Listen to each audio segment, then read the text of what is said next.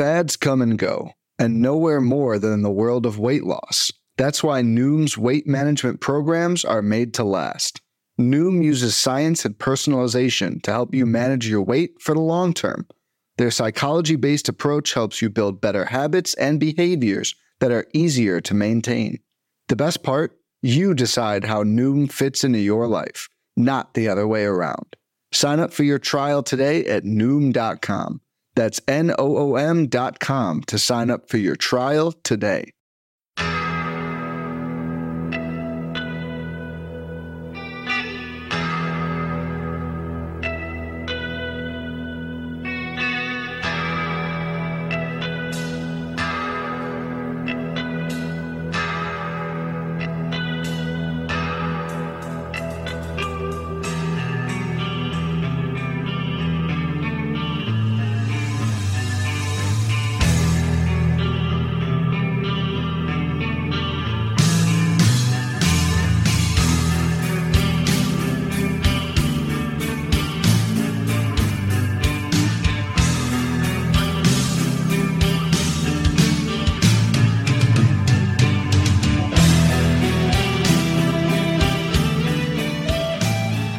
And welcome back, everybody, to another episode of Benched with Bubba, doing another team preview to get you ready for the 2023 fantasy baseball season.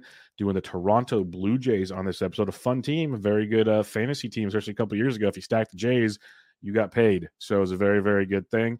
Few moving parts this year, some guys out, some guys in, but it's still a very competitive team with a lot of fantasy relevance. So I have a special guest rejoining me on Benched with Bubba to break down the Blue Jays for me. You can find his work over at Sports Ethos, and he is the man, the myth behind the legend of the fantasy MLB today, coming at you like 5 days a week, doing a lot of it by himself, which from a guy that does a show by myself, not the most easy thing to do. So it's a lot of fun there. You can find him on Twitter at Joe Orrico99. Joe, how we doing, my friend? Bubba, it's great to talk with you again, man. It's always a pleasure. We've done my pod, we've done your pod before. We went golfing together. We spent time in Arizona. It's always a great time, man. I really appreciate you picking my brain about what can be either my favorite subject or my least favorite subject, depending on the day, the Toronto Blue Jays. So it should be a lot of fun. Yeah, most definitely. And before we get into it, aren't you like, I kind of told them where they can find you, but let them know what you got going on and, you know, maybe what you got coming up.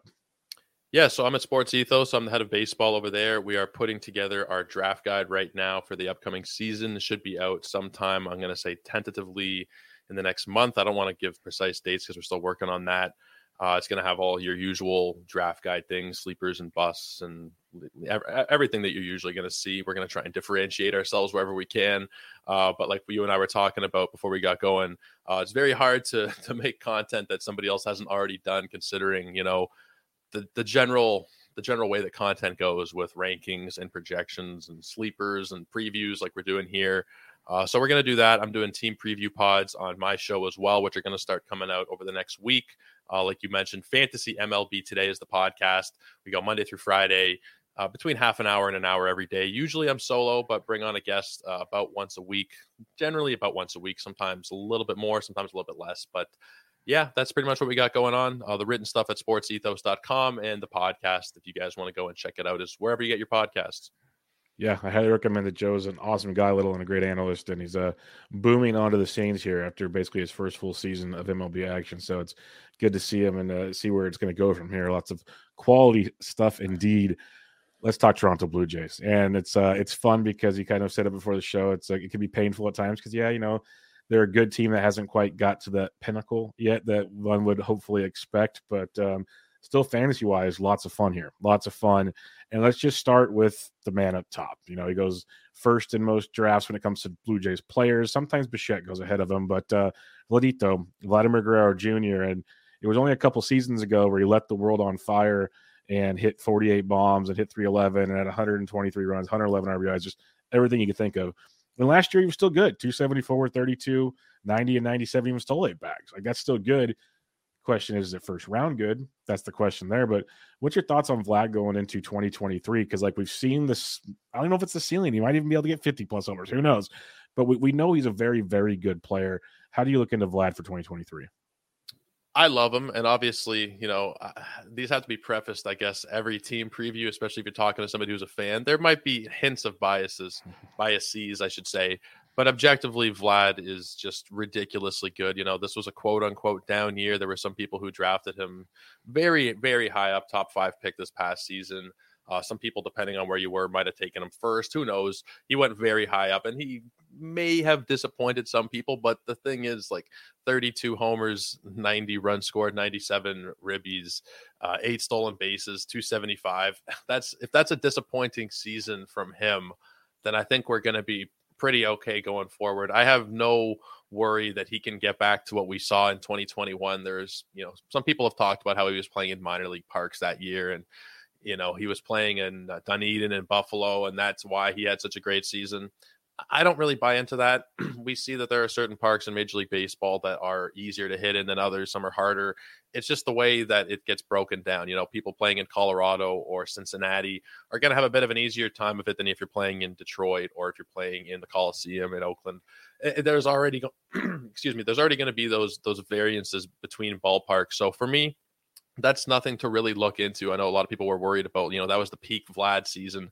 He was 22 years old. I have no doubt that he can get back to those same kind of numbers, 40, 45 home runs, driving in well over 100, scoring over 100, and giving you a few stolen bases too, like we saw down the stretch with John Schneider. He stole a lot more. I think he stole all of his bases once Charlie Montoyo was replaced last season. So something that we could see. I don't expect double-digit stolen bases from him, but when I did my first base rankings last week, he is number 1 for me. There's no reason to move him off of that from a fantasy point of view or from a real-life baseball point of view. I think number 1 first baseman in the game. So that answers my next question. So you have him ahead of Freddie Freeman because they go 11 and 14th overall ADP right now. So they're right next to each other. And it's a conversation we've heard a lot. It's like, okay, Freddie probably gives you just this consistent 300-plus hitter, which Vlad can do.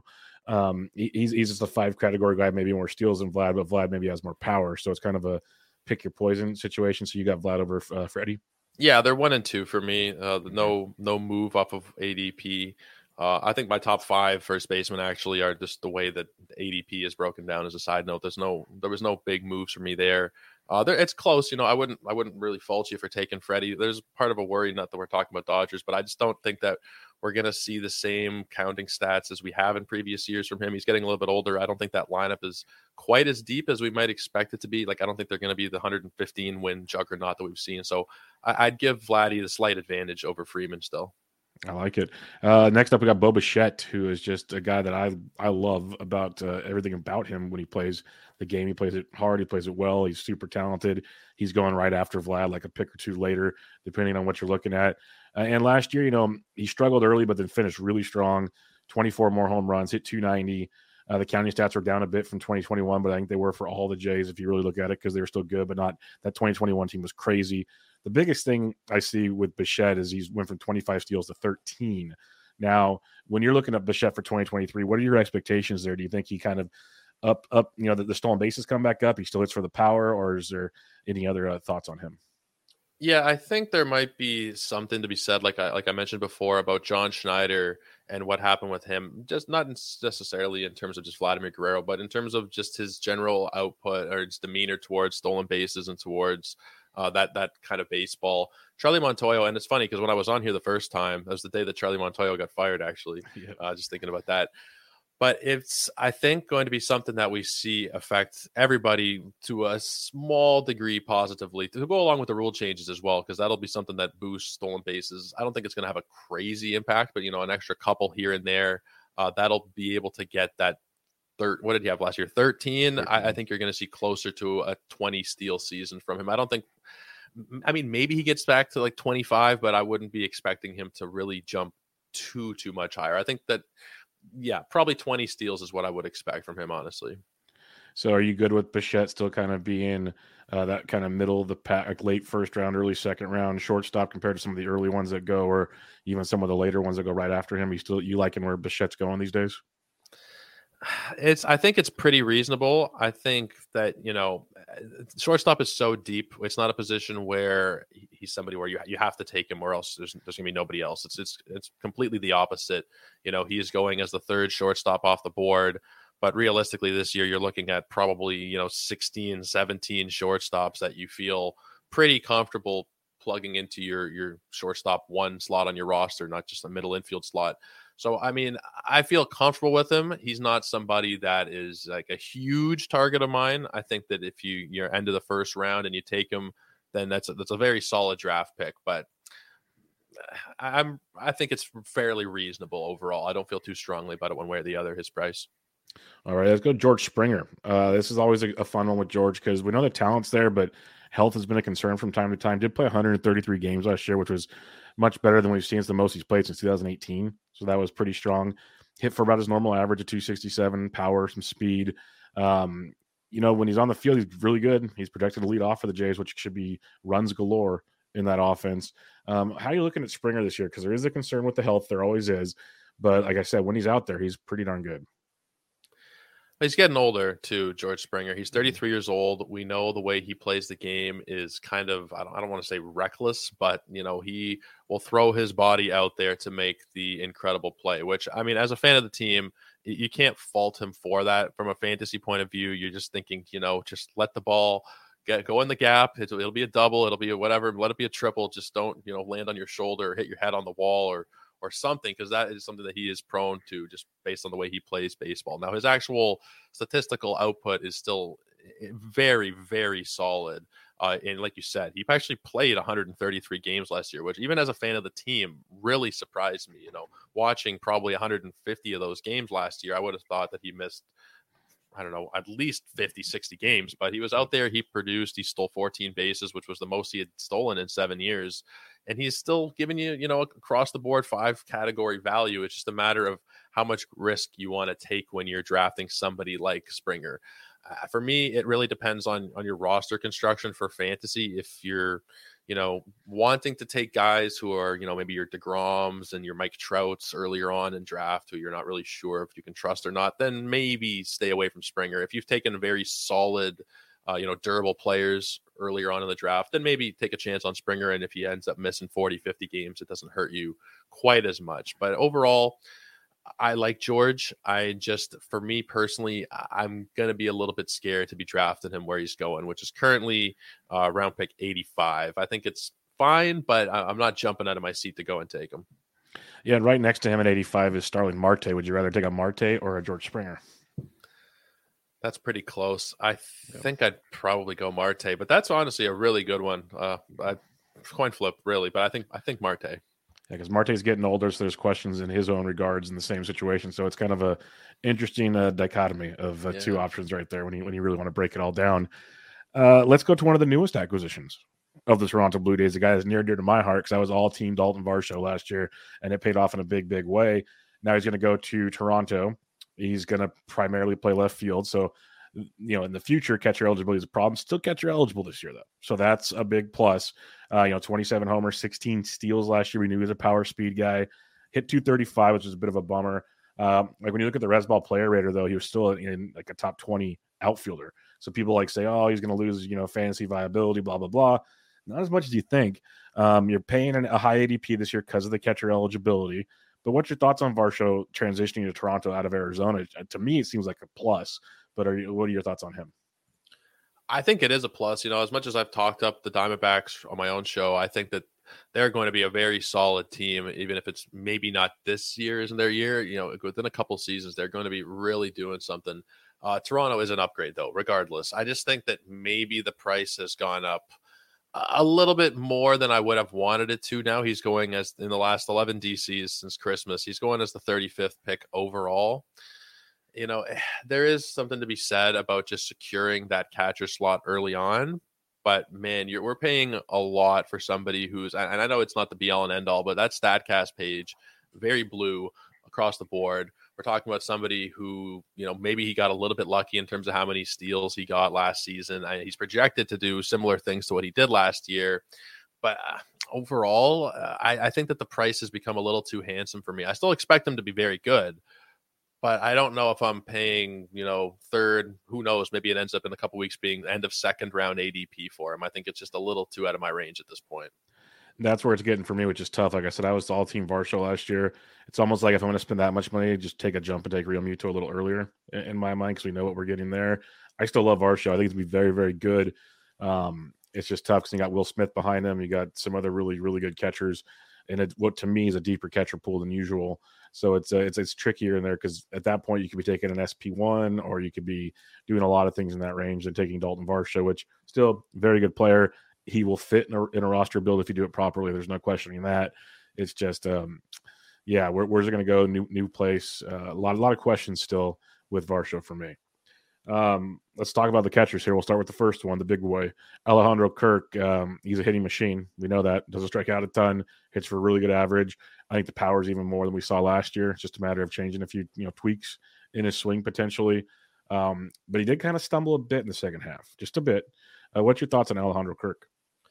I love him so much, just from a real life baseball point of view, and even from a fantasy point of view. There's just so much to love. He's such a feel good player, and he is just that good where he does warrant that kind of admiration. Like in terms of the projections, I'm just looking at the bat right now for next season. He's projected for the second highest WRC plus on the Blue Jays, ahead of guys like Springer and Bichette and Varsho and Chapman and everybody else. Only guy who's ahead of him is Vladimir Guerrero. And he's just such an overall, I mean, he's not going to get you steals, but he's going to give you everything else. Every other category, he's going to take care of you. 20 homers. He's going to give you probably 70, 75 runs, 70, 75 RBIs. Like, I just overall, he's one of those, I think he really, truly one of the only catchers who's likely, or at least, it's plausible where he could hit 300 for you. So I had him higher than consensus probably in my own rankings. I had him fourth. And, with Brandon Belt coming in, we'll talk about him in a minute, I'm sure. Kind of want to move him down a spot or two, but I'm very bullish on Alejandro Kirk for this upcoming season. Yeah, there's not a lot of bad things to say about Kirk. The Belt thing we will get to because I have a lot of questions involving that. But it's just like Kirk, we know how good he is. We know how good of a hitter he is. Being able to catch in DH is going to be primo. Again, talk about Belt in a minute. But it kind of coincides with Danny Jansen, the other catcher there who we were – if you look at Danny Jansen, it's just been a health thing with him. He can't stay healthy because he's on the field. His hard hit his quality of contact metrics, his hard hit rates, his barrel rates, you name it, are outstanding. Projections acknowledge that. They have him hitting for a ton of power, but at the same time, like the bats got him for 123 games played. They got Kirk for 130. I don't know how it's going to wash out in the end, all things considered. But when you look at a guy like Danny Jansen, are you interested in him in a fantasy standpoint? Just like, what do you think about him? But is he going to be fantasy viable now this year? There's no I in team, but there is one in Indeed, and that's the hiring platform that you need to build yours. When you're hiring, you need Indeed. Instead of spending hours on multiple job sites searching for candidates with the right skills, Indeed's a powerful hiring platform that can help you do it all. One of the things I love about Indeed is that it makes hiring all in one place so easy because Indeed does the hard work for you. They show you the candidates whose resumes on Indeed fit your description immediately after you post so you can hire faster. Join more than 3 million businesses worldwide that use Indeed to hire great talent fast. Start hiring now with a $75 sponsored job credit to upgrade your job post at Indeed.com/Blue Wire Sports. Offer good for a limited time. Claim your $75 credit now at Indeed.com/Blue Wire Sports. That's Indeed.com/Blue Wire Sports, and support the show by saying that you heard it on this podcast. Indeed.com/Blue Wire Sports. Terms and conditions apply. Need to hire? You need Indeed. I really hope so. It's like you said, it's just a matter of how much he can actually be healthy. Because I mean, the playing time is going to be one thing, and it's annoying, man. Because seeing Gabriel Moreno get traded was tough because I really think he's going to be a great player. But at the same time, in my head, it's like, okay, now there's no kind of competition or whatever. We know there's going to be Jansen and there's going to be Kirk, assuming they're healthy, and then that's it. And now, Brandon Belt obviously muddies that. And then there's the fact of he's not really somebody we can rely on to stay healthy. His games played over these last couple of years, 72, 70, 2020, you can't hold that against him, 43 games, but 107 was the most he ever played there in his first kind of quote unquote full season in 2019. If he can play more than 100 games, then he's going to return probably positive value on that ADP, which is about 180 right now. There are a lot of questions about how much we are actually going to see him. Is he actually going to play what he's projected? I mean, if he gets to what the bat projects, 123 games, then we're talking a top 5 or 7 catcher. But it's just really a question of if he will. And I'm leaning towards he probably won't at this point.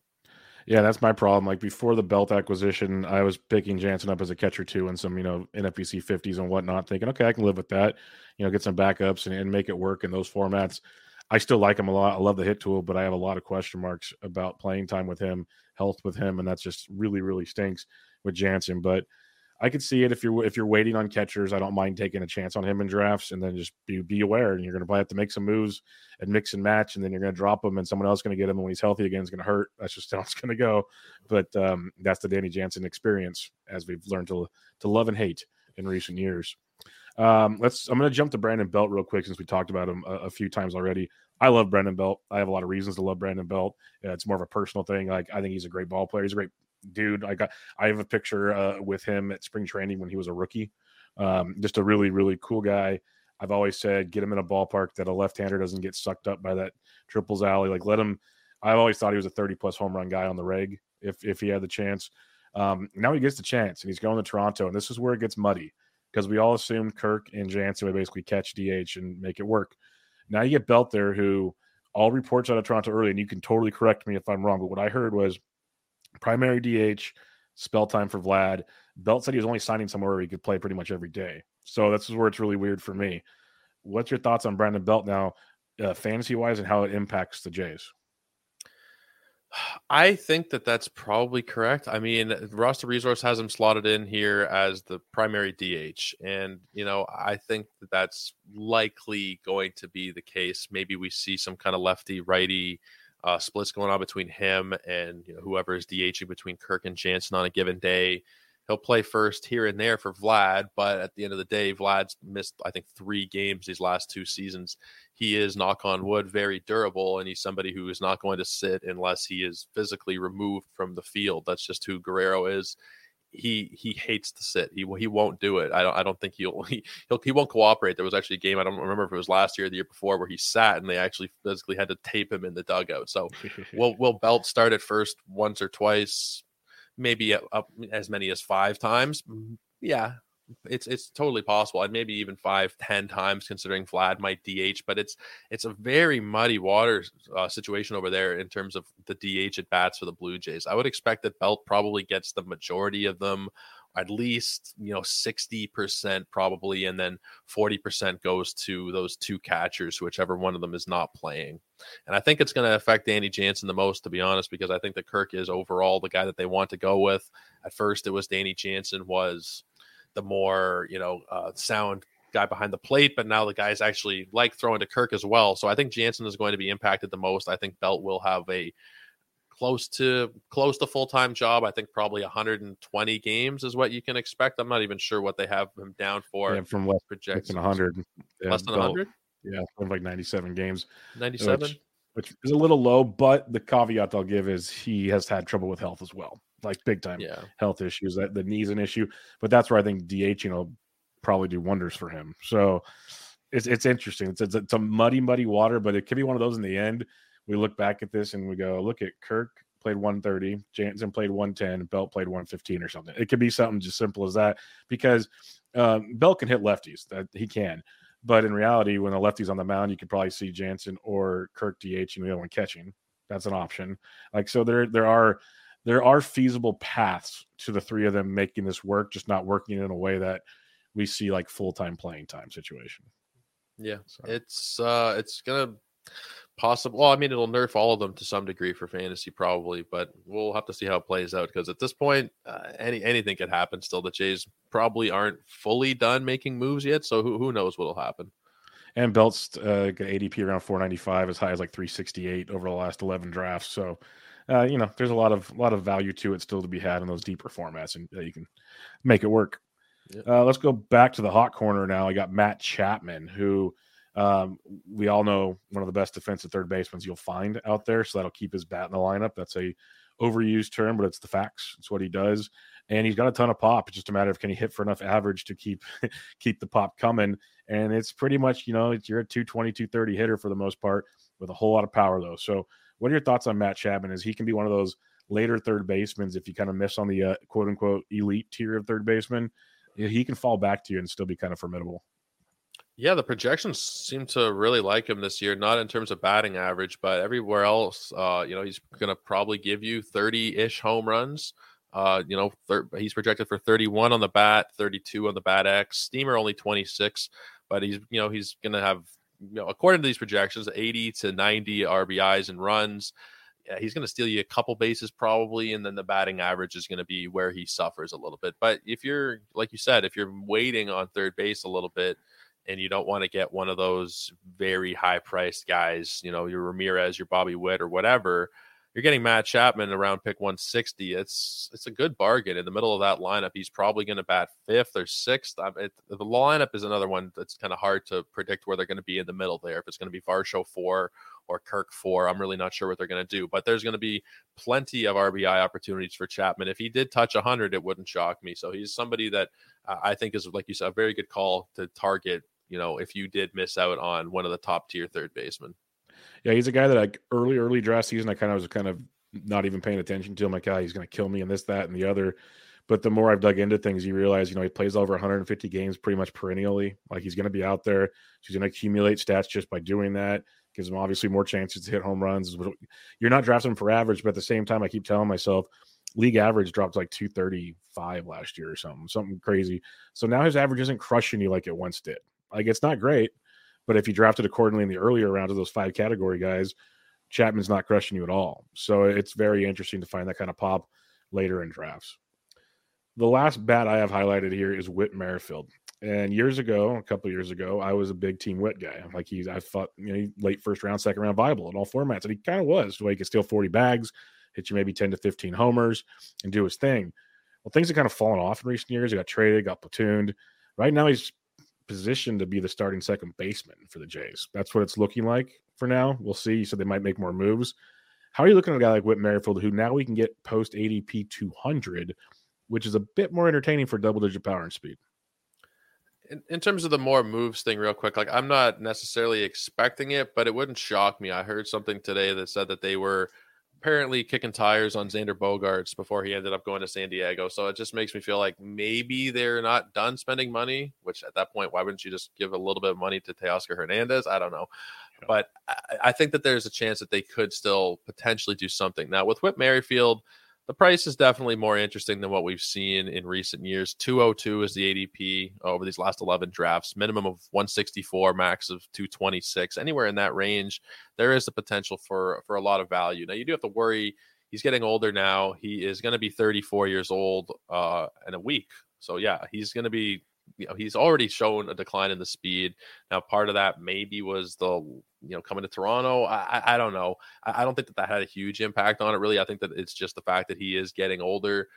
He's still fine, I think. And the fact that, he does play a terrible fantasy position in second base might lead me to want to be drafting him. I'm not sure where Toronto's going to have him in the lineup. I think there might be days where they'll mess around and maybe have him at the top, but I think for the most part, he'll be somewhere at the bottom of the lineup. But regardless, I think that he is going to be a pretty strong target. I think that the entire Blue Jays lineup, really, if you can get a piece of the Blue Jays lineup in your league, like let's say you just play one fantasy league, you're not like us degenerates who play 5, 10, 20 leagues, whatever it is, I would try and get at least one Blue Jay bat in there, one of those top 7 batters, because there is the potential for a lot of counting stats this coming season, like there is every year with that lineup.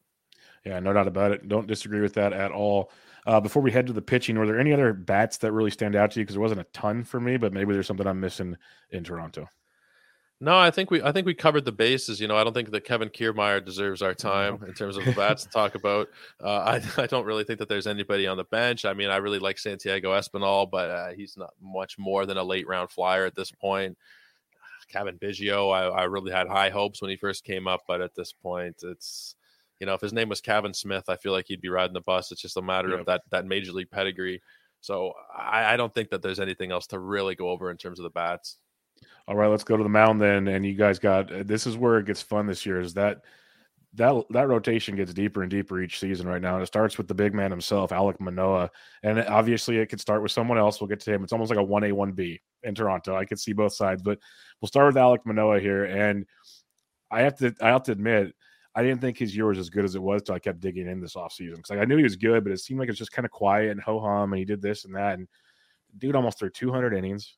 He only a 23% K rate. I think that's why it's kind of ho-hum for me. I expected more strikeouts from Manoah, but he gets you the innings. He gets you the wins. His ratios are great. I was doing some quality start work. He is a quality start machine if you're in those kind of formats, like those points formats. I had to give Manoah a bump. I'm a big fan of what we're seeing there. So what's your thoughts on Alek Manoah? I love Alek Manoah, and all that I ever see is people talking about how he's overperformed and he's going to come back to earth, and the advanced metrics aren't really in his favor. And there's just something that they don't capture with Alek Manoah. There is something there, and I think it's probably like you alluded to there, because the strikeout rate, 23%. Those advanced metrics, FIP and XFIP, they tend to penalize you a little bit if your strikeout rate isn't through the roof. That being said, I think that he is probably not a 2.25 ERA guy going forward, but the projections have him close to like a 4 ERA, which is, I think, just absurd. Crazy. He's just there is something intangible there with him, that he just knows how to get outs. He is something like, if he gives up 2 runs in the first inning, that is it for him. That he's not going to get blown up and give up 5, 6, 7 runs. It's just not what he does. Now, will he eventually do that and have starts like that in his career? For sure. But he's special. He is really, truly special. And I think that he is worth taking, especially if people keep slandering him and getting the price drop. Now he's in the 70s. He was going in the 60s. Yeah. Let's, keep slandering the guy. Let's get that price down into the 80s, because I'm going to have a ton of shares if it does. Yeah, the ADP is pretty wild. Like I said, I moved him up. I still don't have him as high as the next guy we'll talk about, but I think it's more of a strikeout thing, and that's kind of how I approach fantasy-wise. But when it comes to the pitcher he is and what he can bring to your rotation on a fantasy team, he's a stud, especially at an ADP around 70. That's a very good SP2. Unless you're super aggressive, it could be an SP3 even, depending on how you draft. That's elite-type stuff that he's going to bring to the table for you. The guy I was mentioning, though, is one Kevin Gausman, and a few years back, I was very hesitant on him, watched him with the Giants. I loved what I saw, still kind of hesitant. Goes to Toronto and just completely dominates yet again. The ratios were fine. The strikeout rates were elite. Just the overall lack of walks were elite. The dude is just really, really good. He's in my top 10 SPs going into the year. He's in most. He's talked about all over Twitter. But what's your thoughts on Kevin Gausman? Because there's part of me, like a small part of me is like, eventually that regression's coming. It's coming for him because such a heavy splitter usage, but guy looks darn good. Yeah, the thing is, like, if you look based on ADP, and you can't sort by relief pitchers and starting pitchers based on the NFBC site, unless there is a way to that I haven't figured out yet. But there's not, unfortunately. I don't think there is. But he's the 23rd pitcher going off the board, and I think there's 5, 7 relievers ahead of him there. So he's generally kind of undervalued. I agree with you. I was a huge Kevin Gausman fan last year, and he was actually better than what he gave us, like a 3.35 ERA. The FIP was 2.38, the XFIP was 2.75, and his Sierra was 2.94. He had one of the highest BABIPs of all time. I forget who tweeted it out. Maybe it was Todd Zola. I can't remember who it was now, talking about how like the highest BABIPs ever, well, most of them came back in the 1800s, and then you got Kevin Gausman there at 3.63. Like, he really got screwed last year. He should have, he could have potentially been a Cy Young candidate if he had, just a league average BABIP. He could have been like one of those elite guys, and he was elite still, regardless of it. But there's the potential for a lot better from Kevin Gausman. I agree. I haven't put out my starting pitcher rankings, but he will be in my top 10. He is just fantastic. I love him. Can't say enough about him. Yep, he's very, very, very good. So it's tough. And like you said, where his ADP is going around some of those guys, it's like, I like those guys, but what Gausman can do is Cy Young level stuff. Yeah. And I was doing some underdog work as well in points formats, and he's getting no respect there either. His ADP is crazy there. It's just, he's a gem. He's an absolute gem right now. Next up, this one's interesting to me, is Jose Barrios. We know who he is. We know who he has been in his career. Last year was a microcosm of that. That's the nicest way I could say it. It was a really weird. His home road splits were a little more eye-opening to the situation, but all in all, the season was very bad. Bright side, still threw a ton of innings because that's what Jose Barrios does. And that's where, like, doing my quality start work, it made me want to look at him some more, because he still had, I think, 17 quality starts last year, which was like top, 15 in baseball. He's had 17 back-to-back years. So he goes deep into games. And the fact he had 17 quality starts, that means out of the, let's see here, 32 starts he made, he didn't get shelled as often as it feels like he did. Like it was bad, but he had those moments of like, okay, there he is. This is the guy we know. Strikeouts are always an issue with him, but there was moments of really good. What's your thoughts on 2023, Jose Barrios? Are we like buying back in? Because you're getting him at a heck of a discount right now. I'll say that much. When you look at his ADP, it's almost 250. So you're getting a big time discount. Is it worth it though? I personally think it is. I know a lot of people in the industry don't. A lot of people are out. Nick Pollock said at First Pitch Arizona that he's just out at this point. Like maybe he's changed. What's he know about pitching? I think he looks at it every now and again. He's no Nick. Maybe he's changed. I shouldn't put words in his mouth at this point because it's been 2 months and things change. You see a piece of footage, you see something else. Maybe he has a different opinion. But at that point, he was saying he's kind of out on him. Earlier in the year, he was still kind of in on him, and I was too, and I think I still am going forward. Like, there's a lot to like still. In his good starts, he still looks very good. It's just like you said, when he was bad, he got murdered, and especially on the road. He had a 6.36 ERA on the road. It was 4.24 at home, which is still not great, but there was there was multiple games where we're talking 8 earned runs, 6 earned runs, 5 earned runs. Like, he's just very, very hard to really nail down. But at the same time, he's definitely not 5.23 ERA bad. If somebody, if this is his first or second year and he did this, whatever, he has a track record of 5-7 years now doing, roughly a 4 ERA kind of pitcher. Even a little bit better most years. Now the career ERA has been inflated a little bit, but in general, he's like a 3.75 kind of ERA guy, giving you about league average strikeout and walk numbers. He's somebody that you should still consider this season, especially considering where the price is. He's just, no one's really going to be that interested in him. If you're in, we're looking at NFBC drafts a lot right now because that's kind of all that you can for ADP. But once Yahoo and ESPN start opening up their boards, their draft, for 10, 12 team leagues, Barrios is going to be a guy you can probably get with one of your last 2 draft picks or so.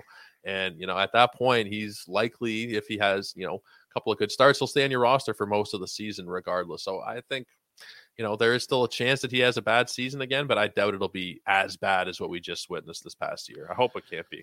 No, that's kind of where I'm at. I'm like, I don't think we'll see that guy that was like the ace of the Twins anytime soon, but I definitely think he's not this guy either. It's kind of like I tell myself that with Lucas Giolito too, but I have much higher hopes in Giolito than I do Barrios. But it's just like some of these guys to take a fall that fast, that dramatic, just doesn't feel right when you look at the overall landscape of what they actually did. So gonna have to wait and see on Barrios, and I'm willing to take a chance in certain formats for sure to see how that plays out.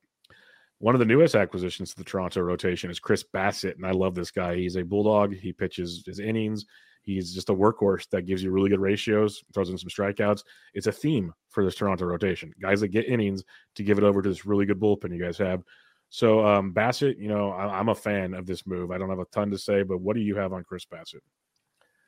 I really like Chris Bassett. He's just very dependable over these last couple of seasons, really going back to like 2018. Every year he's been very, very dependable. Now his actual numbers tend to overperform the expected stats, the FIP and the XFIP and whatnot. But like we talked about with Manoah, it's because he's not a huge strikeout guy. He's just a dependable innings eater who's going to still give you solid ratios. The strikeouts aren't bad by any means. They're just average. And he's going to probably win, similar number of games like we saw last year, somewhere between 12 and 15 games, considering how Toronto is expected to be this year, 90, 95 win team. I could very easily see Bassett returning positive value based on where he's being drafted right now. He's not that expensive. He's going in a range where I think that it makes a lot of sense. 153. I think at that point, it really doesn't hurt to take a shot in your 10th, 11th round on him. Yep, 100% with you. He's one of my favorite, like middle of the draft guys to build that rotation depth of the guys that aren't going to crush you, where other guys in that range have the tendency to do so.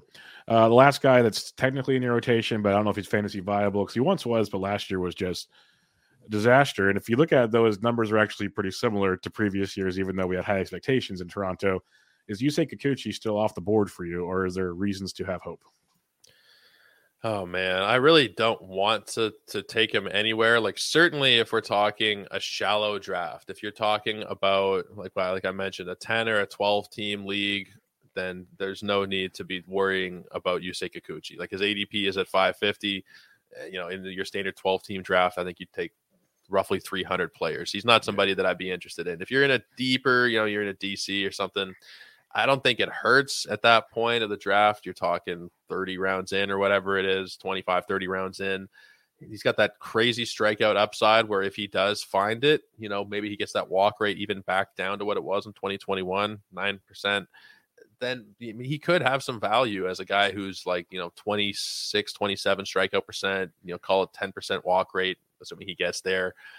There's definitely a lot of risk. He might not even be in the rotation, but I think they give him a chance. And, he's somebody where we could see decent value just because of how low he is being drafted. If people were still taking him, I forget where he was going last year, 300-400 range, then I wouldn't be interested. But, considering the fact that it's 550, if you're in a DC, I'm not so opposed to taking a shot on him. All right, let's head to the bullpen here. Jordan Romano, one of the best closers in baseball last year. Looks to be the dude for now in Toronto. There's like rumors they kept wanting to trade for like Liam Hendricks and other closers potentially to really spice things up. But 36 saves after getting 23 in 2021. Ratios are great. Strikeouts were there, down a bit from the year before, but overall still a very, very good closer. Any thoughts on Romano? Is he still one of the elite options for you? Yeah, absolutely. I think he's proven that he's an elite bullpen arm in baseball. And there was some list, I forget if it was Major League Baseball or somebody put out a top 10 relievers list that did not even include Jordan Romano. I thought it was pretty disrespectful. And, that happens sometimes here in Toronto. We get forgotten about sometimes. And maybe that's why you see guys, just as a side note, Manoah and Gausman going a little bit lower than they maybe should. Maybe it's probably nothing. It's probably just our little man syndrome here in Toronto. But in Canada in general, really. But Jordan Romano, he is still one of the absolute best guys you can take. He's somebody you don't have to spend a second or third round pick on him. Well, I guess end of third. He's going 43rd overall. But he's going to return solid value. He's a 4 category, potentially 5 category. He can give you a couple of wins. I mean, I wouldn't bank on that necessarily, but he's going to do it all for you. He's going to cost probably a little bit less than he should. He's going after guys like Clase and Diaz, and I think he can give you, exactly kind of the same value that those guys have. Diaz had an amazing year, but wouldn't shock me at all if Romano outperforms him this coming season. I love it. Love it. You guys traded for Eric Swanson. You've kind of bolstered that bullpen. Is there anybody else to keep an eye on? Maybe speculate late in drafts or just have ready just in case something does happen to Romano? There is a name, and I don't really expect it to pan out, but I think Nate Pearson potentially could be somebody. I love that goal. I really, really want this guy to work out. I've followed him since he was, I don't know how, 5-6 years now, watching this guy, hoping for the best, and it really has just not gone well for him with the injuries. When he's come up, he's gotten shelled. He's not going to be a starter. We know that, but I think at the end of a draft, he's going very late, Nate Pearson. He's going... where is he? Actually, not as late as I thought, 572. Maybe some other people might have the same kind of thought in their head that if something did potentially happen to Romano, they got Yimi Garcia, they got Swanson, but and maybe even Bass. But I think that there's a chance that Pearson could be groomed as a closer of the future. And if something were to happen to Romano, or he's not as good as we might think, that maybe Pearson could slide into that role potentially. I like the Pearson call. I've grabbed him in a couple of my NFBC 50s early on just because I'm with you. It's one of those elite guy, or at least elite prospect, expected to be this ace starter. Doesn't really have it, so maybe better off being a back-end bullpen guy and do it for an inning or two. He has that kind of repertoire still, so I'm intrigued with you on that one. Before we head out of here, let's talk prospects, if there are any of relevance for Toronto that you could see making a fantasy impact this year. Some teams don't have them. They just don't. Toronto may. I don't know. Is there anybody we might be able to speculate on or keep an eye on for the 2023 season? I got to preface it by saying I'm definitely not your prospect expert. You guys got to go to Eric Cross, Chris Clegg, the Welsh, James Anderson. Those guys know what they're talking about. For me, following the team, there's not really anybody that I would expect to have a ton of relevance this coming season. I think Addison Barger and Aurelvis Martinez maybe in the second half. Barger probably more so than Martinez. But I don't think that if you're in a shallow league, you're in a home league or something, I wouldn't really worry about them. They might be guys where you pick them up, around the All-Star break. If you have one of those NA slots where you can add minor leaguers to your team, maybe at that point. But as of right now, if you want to take a late stab on a Barger's going pick 664. Aurelvis Martinez is not even being drafted. So, I mean, if you want to take a really late, like, last pick of your DC on Martinez and, maybe a little bit earlier on Barger, then maybe. But if they didn't come up till September, it wouldn't shock me either. They're pretty taken care of in the infield, specifically on the left side. Those guys are both, the 5-6, and we got Bichette and Chapman there. So maybe they move around some guys. Maybe there's some injuries. But as of right now, I think we're looking ahead to 2024 with Tiedemann for the next huge Blue Jays prospect to come on the scene and make an impact. I guess it's fair since you guys had a bunch of prospects come on recently and do just fine. They get a little breather in that regard. Like, you look at the roster resource page, most of these guys are in their 24 to 26 season. You guys are good for a little while here, it looks like. But with that, Joe, I think we'll wrap it up. Cover the Jays pretty in depth here. Before we sign off, as usual, plug away all your good stuff again. I want to thank you for having me on. It's always great talking with you. We're going to do this again in the next couple of weeks, or maybe in the next couple of months on my show. We're going to talk some San Francisco Giants. And thank you so much for having me. We are going to be doing a draft guide at Sports Ethos. It's going to be coming out probably in a month. I'm going to say it'll be out before March. For 100%, it'll be out in the month of February. If not, some stuff maybe at the end of January, but we're going to be doing all the stuff that you usually see. We're going to do sleepers, bust. We're going to do staff rankings. We're going to do mock drafts. We're going to try and make it as comprehensive as possible. You guys can find me on Twitter at Joe Orrico 99, just my name with 99 on the end of it. And our account where all of our content will be posted on Twitter is Ethos Fantasy BB. So go and follow over there. That's where all the podcasts and article links and everything is posted from over on Twitter. Well, awesome, everybody. Make sure you follow Joe on Twitter at Joe Orrico 99 and listen to his show and all the great stuff he writes as well. It's awesome stuff watching you grow in this community through your first full season, and looking forward to what's to come. But thanks for joining me, my friend. It's been a pleasure, man. I can't wait to talk to you again soon. Will do. Everybody, this is Bench with Bubba, your Toronto Blue Jays season preview. Catch you guys next time.